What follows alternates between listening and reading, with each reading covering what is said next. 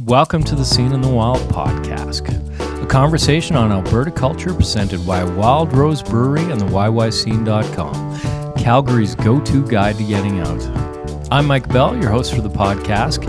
Joining me on this edition of Scene in the Wild is Toronto-based, Calgary-bred musician Ruben Bullock, songwriter and frontman for brooding and beautiful alt-folk act Ruben in the Dark. When we spoke, it was on the eve of the release of Arms of a Dream. It's his latest album for Canadian taste-making label Arts and Crafts, home to such other acts as Broken Social Scene and former Calgary chanteuse Feist. The album, his second under the Ruben in the Dark moniker, is an even more personal work from a very personal songwriter and features perhaps his most biographical material, including the brilliantly naked, quietly epic song All or Nothing, which speaks to his religious upbringing and how far he's moved from that. The conversation begins with how he entered into Arms of a Dream. I definitely had it in my head that I wanted to dig really deep. I'm always just trying to do something that feels like I'm removing those walls between whatever it is that inspires you to write something and what you actually write. You know, like, I guess it's just like trying to have an open heart or open mind and perspective about the whole thing. A lot of the writing stuff with me is just getting out of my own way and trying to just really write how I'm feeling without filtering it through how I want it to sound or how I want it to be, and that process just kind of required a lot of songs. Like, I wrote so many songs that didn't go on this album, and it was the first time I had the luxury of sitting down and curating an album based on a massive work. And it was over a 3-year period, wasn't it? Yeah, even longer than that. But 3 solid years of, and that's like writing every single day, like, you know, every single day. Really? Yeah, and almost like a song a day for that amount of time. So getting out of it, like, I have so many mixed feelings. You know, because I kind of felt like a bit of a workhorse sometimes, just putting so much in. But then I was kind of able to step back and say, like, most of the songs that ended up on the record were the ones that were the easiest to write. Yeah. The ones that just kind of came out. I didn't have to think about. I didn't have to stress about. And so there's one part of me that's just like, well, why didn't you just stop there? Like, you know, why'd you have to write so many? And but yeah, I kind of curated it in that way of it trying to just be honest and it trying to be communicating things that I've been going through as I've been going through them too, like, you know, keeping it current. You've used curate a couple of times, which means you obviously had in your mind what you wanted to say with this record. Yeah. Themes and... Although I don't ever really know what I want to say, you know. In the same manner that I don't write down, I don't sit down to write a song about something in particular, ever. So it's always trying to capture this fleeting feeling. And Arms of a Dream as a theme was a really nice way to look at the body of work and decide what's going to be in it and what's not, because it is the same feeling I have when I write songs. It's like a physical place maybe between a dream state and a reality, you know, where there's things that are surreal and there are things that don't make sense, and then there's also this hard reality of how you understand your existence, you know, and those things are like the duality is it's quite different, you know, like from an imagination or a really kind of elaborate dream that makes no sense to the way that you spend your day in a boring, mundane, you know, like when you have those two realities against each other. I tried to just find spots in between that represent that kind of mysticism, that represent that surreality, that represent those kind of feelings, because it's the place that I always write from. Something magical, something a little more... something out of fantasy too. Okay, well, I'm going to jump to a couple of recurring themes, not only on this record, but also I think throughout your work, and those are religion and water. Yeah, they're very, very common themes. Yeah, and I know that's big part of your upbringing, isn't it? Yeah. I was raised son of a preacher man. And my father, we traveled around a ton when I was growing up. It was like a new school every year, pretty much, wasn't it? Yeah. My younger brother just tallied it up the other day, how many houses he's lived in. He's moved around a lot since our family too, but he was at like 50 different houses or something like that, and I think we moved about 20 or 30 times before I got to Calgary, and I was only like 13. So it's a lot of moving. Some of that was houses. It wasn't all cities, because even when we were in a city, we grew up pretty poor, and my dad, like a big part of how he kept the family going was he'd flip a house. So we'd move into a city, get a house, fix it up while we're living there, flip it, move to another house in the same city, and then we'd end up moving to another city. So we were like this traveling, like. He was a preacher, and I think this is even said in one of the songs, but he didn't have a flock, right? Yeah. That line is interesting. There's a couple lines in that song that I think it's the first time that I've maybe really said something that people are catching it in ways. Like, I hide a lot of stuff in songs all the time, some very personal stuff that is maybe a little more ambiguous and can't be taken as literally. But yeah, those lines about my mom and my dad. That is a very personal song, isn't it? Yeah, it is. And it's not often that I put direct lines like that. And I never thought about it with my dad growing up, not having his flock. But it is true, him jumping around so much. But these days he's not a preacher anymore. He's retired, and he's stepped away from organized religion. Which has been a really interesting thing to see him go through, and I think that line maybe relates to that more, where he's still this spiritual man, but he's without a church, he's without a religion, he's kind of in his own place. What church, if you don't mind me asking? It was Seventh-day Adventist. Oh, okay. Yeah. Okay. And that kind of, I got out of church and all that kind of stuff when I was about 14 or so. It never sat right with me for some reason. My parents respected that, surprisingly, really? From a young age, and just kind of said, okay, well, you can make your own decisions. And so I stopped going to church, and I stopped being a part of that quite young. It left its mark, though, didn't it? It did, yeah, because there's lots of things. I mean, it probably between the things that had the most impact on me when I was young was probably religion and like psychedelic drugs. Two things I was into before people should be into them. And I think that maybe that was probably formative in my mind at the time too, like just really thinking about things in ways that other people weren't challenging them. And so I don't know if it answered any questions, but it asked them, and I think I continue to do that, where I'm drawn to that spiritual side, and that was my intro to it. And I've found that spirituality in music, like the exchange I have with my own process, with the kind of state that I get into when I write, the state that I get into when I perform. It's turning into my religion in a way that I'm still kind of just understanding it, but it has all it's all there. I suppose, like it's sacred. It's a ritual. It's a consistent practice. It's grounding, and it's something that you have to look really deep inside yourself and then pull something that's greater than you, and then put it into something physical. And I'm still just figuring it out, but it's definitely a sacred thing for me.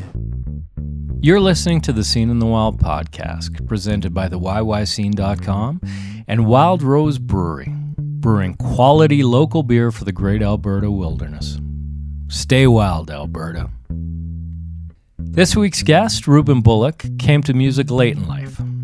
In fact, his original claim to fame was as a professional skateboarder, which, he says, consumed much of his early years. His entry into music was writing poetry on the sly, and then a Cat Stevens songbook his brother gave him before he fully embraced music, which was done and is still done in a rather self-conscious way. Calgary, and particularly the Calgary Folk Music Festival, put him on the map, something that he fully acknowledges and appreciates, especially before his main stage appearance in 2018 at the festival, and, perhaps, prior to a full-time return to the community where he came from. A big part of it actually was because I grew up skateboarding, and a lot of people that grew up skateboarding can probably understand that it's so consuming that it occupies everything. Like as a kid, like I had no interest in anything else, which is really too bad. Now looking back at all the things that I missed, and I think that.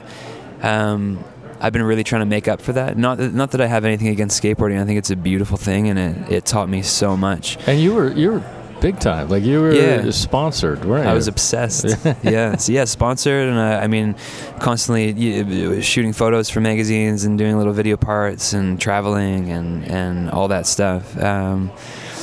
So I kind of felt like maybe that was fulfilling my whatever it was that is missing in the absence of an activity like that. Music, you know. I think that at some point skateboarding I was skateboarding, but then I was writing poems like a madman. Like I remember having all these awful jobs and just taking bathroom breaks constantly, and just sitting on a toilet with like the lid down and a notebook, just being like, how long can I get away with sitting in this washroom and writing before someone realizes I'm not using the washroom, you know, like. And I would go in for 30 minutes at a time, just sneak out, because my head was just so full of like really just sentences. Yeah. Like it wasn't even poems. I wasn't trying to write a poem to show somebody. I just had all these words that seemed like I just had to desperately get them out. Like I felt like I was, changing the world with every like sentence that I wrote. So I really just had all these notebooks full of sentences. And it wasn't until my older brother gave me a guitar and this Cat Stevens songbook as kind of a going away present, I guess. I moved to Thailand for a year to teach English, and thought that isolation and that alone time might be really nice to just finally learn how to play an instrument. Because at the time, everyone around me was so good at guitar.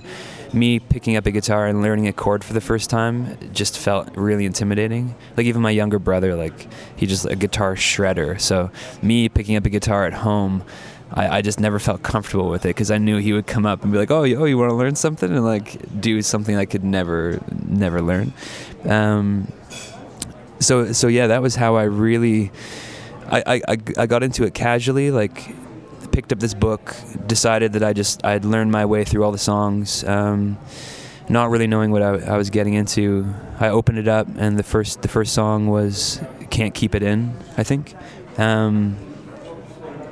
A, E, F sharp minor, and I got to A and E, figured them out, couldn't for the life of me figure out how to play this third chord, so I shut the book and took those two chords, and I think it just like clicked. All of a sudden I had the ability to make music, and I just started filling like all of these lyrics into melodies over A and E. A and E. Yeah, and probably the whole time I was in Thailand, I just wrote songs over those two chords, and then that was really the beginning. I mean, and that was so many things happened afterwards, like finding my voice, and because I couldn't sing at all either, but that's a whole other story. Well, yeah. At what point did you know that this was something you could do, or you wanted to do, or would do? I think it crept up on me, kind of doing it passively. Like I did it just because it was something I was really passionate about, and it was something that I needed to do. In the same way that I would get pulled into a closet or a washroom or whatever with my notebook, I felt myself in any free time and any spare time, I was playing guitar and I was writing songs. Almost with its own curse, because I was really shy, and I was really intimidated by playing publicly or like speaking publicly, and then all of a sudden to be developing this art form that requires me to be, you know, an entertainer, which I'm still coming to terms with the fact that I'm an entertainer. It can be really uncomfortable sometimes. Like, really? Yeah, if there's 100 people in the room and someone is supposed to entertain, naturally it's not me. Like, I'm not that personality. I'm not the guy I'm not the host. I'm not the entertainer. I'm not the person that you know, speaks eloquently or even my role is really kind of like up against the back wall observing. Like, I'm more of an observer. So it can be really strange for me to be on a stage and kind of holding that and making decisions as to, like, okay, what do you want to do? Like, why are you here, for one? What are you doing? What are you presenting? All of a sudden you're playing host to all these people, and if I think about it in that capacity, where if I have to play host to a couple hundred people or a couple thousand people, that's really nerve-wracking. So yeah, it's been something I've really had to grow into. I want to ask you about Calgary. Mm-hmm. You don't live here anymore. Well, technically, I have another address on my driver's license at the moment. And is that going to change? Yeah. Not officially. I'm not going to say officially, just because plans, you never know how these things go. But we've been in Toronto for the last couple of years. By we, I just mean me too. The band is just scattered all across Canada. But yeah, I think our time out east is coming to a close. Every time I'm in Calgary, I miss it so much, and our community is still here. Our hometown is still here. Our friends are still here. We're a Calgary band. Everywhere we go, you know, if we play anywhere, we're known as a Calgary band. So yeah, it'll be nice to get back to this city. Okay, I want to ask you about the community, because you very much grew out of a big community, and I know, again, the folk festival is a big part of who you are and what you are now. Yeah, the Calgary Folk Fest really put us on the map, and I'm grateful for that. It was our first show we ever played as a band, was the Calgary Folk Fest. Was it really? Yeah, 2012. I changed the name to Ruben in the Dark just so Carrie wouldn't book me as a solo artist, and that's true. Is it really? Yeah, it is. And so Carrie Clark, the artistic director of the Calgary Folk Festival. Yeah. Because I know that was happening with a lot of Calgary bands, like, because it's a big deal. It's a big deal to play that festival, and I really wanted to do it as the band, and I wanted to do it as the full sound, and so that kind of became the shift where I no longer wanted to be seen as a solo artist, and I wanted this to be a project. So she took a chance on us, and that really put us in front of the biggest audience we'd ever played in front of, and it changed things for us. We sold so many CDs in 3 days. It just blew my mind. Yeah. Like, we sold out, I think, on the first night or the second night, and it was more, I think it was all the CDs that we had manufactured. So it was just mind-blowing. Like, all of these things happened. All of these people were talking to us. All of these people were listening for the first time. And I think that was like this real kind of like confidence boost. Yeah. And we carried that. We went from playing an empty coffee shop to the Folk Fest stage in front of thousands of people. And you kind of like, you keep that confidence, and you carry it with you. You're like, all right, we're a real band. Yeah. We can do this. And again, so that was 2012. You played Block Heater. Yeah. And which is another folk festival thing. Yeah. And you are, of course, playing the main stage at the 2018 Calgary Folk Music Festival. But again, that relationship is a pretty important one, because, again, Carrie Clark, Sound Off, an important festival and an important event in your life, and maybe tell people what that is.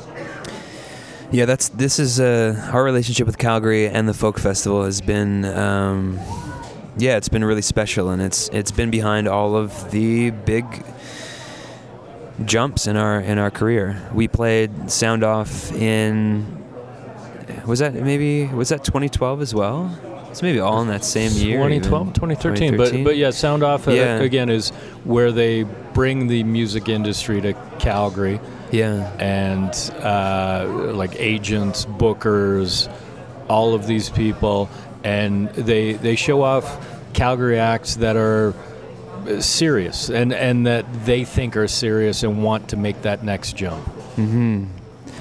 Yeah, so we got lucky enough to be on the stage that night, and there was a couple of people in the audience. Through that, we ended up signing with the agency group out of Toronto, and Jeffrey Remedios from Arts and Crafts was there too. So within a week or so after playing that, we had a record deal with Arts and Crafts, and we had management, and we had a booking agent. So it was like from nothing to everything, just almost overnight.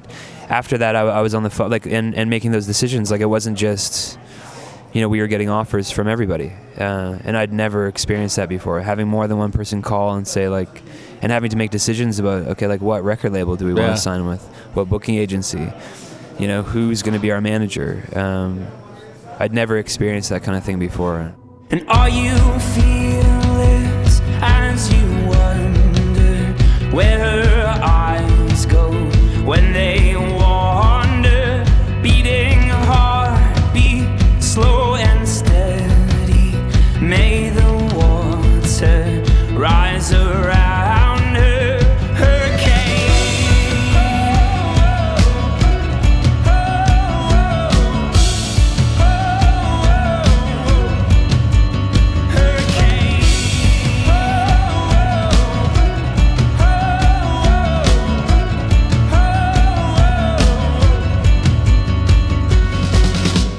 Give me the eyes of a hurricane. It's such a learning experience because these things, there's no template for it. The music industry is crazy. It's changing constantly. Everyone's just trying to figure it out on the fly. So, I mean, we toured the world. We sold a lot of records, like pretty high numbers for Canadian bands, which goes, I mean, it's probably more impressive than our touring resume and our festival shows and all of that. We got a lot of radio.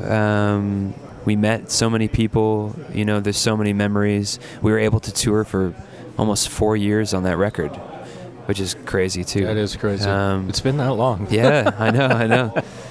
What have I been doing? So yeah, I mean, I have like unrealistic high goals and hopes consistently. And I feel like what that did was set us up to be at the place now where I think we can take the next step that's closer to getting there. To like, I mean, I'm living the dream right now. Like I truly am. I'm living off of music, and I'm traveling the world, and I'm doing what I love to do. So really, if this all ended right now, like at the end of this conversation, I would be completely satisfied with what I've done. But man, yeah, I got like world conquest dreams for sure. Yeah. I want to do it all. So, and that's a big part of this album, was trying to make a record that we could play these larger than life venues, these larger than life festivals, songs that can just be so much bigger than us, so much bigger than me.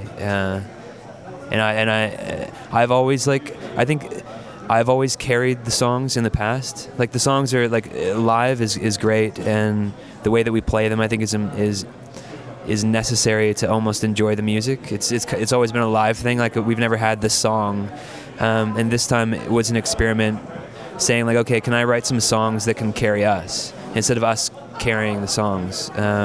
Songs that can be big enough that they can go ahead of us and clear the way. So we'll see how that goes. So world domination. World domination, yeah.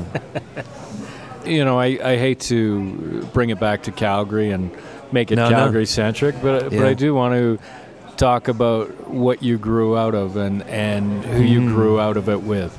Mm-hmm. Well, the roots came from two things. With me, it was I was the music director, the programmer for the Market Collective, which I'm sure most people know, but it's grown into something that's really amazing. And it was kind of before I was really a musician or a performer. So I was booking all of these people on these stages, at least once a month, sometimes twice a month. And I kind of called on everyone I possibly knew in Calgary that played any instrument and sang any kind of song. And over the years, that really turned into this tight-knit community where I managed to kind of lean on them when I needed them, and they called on me when they needed help. We had a small budget, so it was kind of a matter of like, who can I give this money to every month to? Yeah. And come play some songs if you want $100. And through that, I mean, the first time I ever played a real show, I booked two of the bands that were the staples at the Market, and that was Raleigh and Magnetic North. Yeah. And Raleigh, of course, is... And now Brock's playing with me, which is really cool. Your bandmate, and just absolutely doing amazing things. Yeah, completely. And then Magnetic North, wow. Yeah.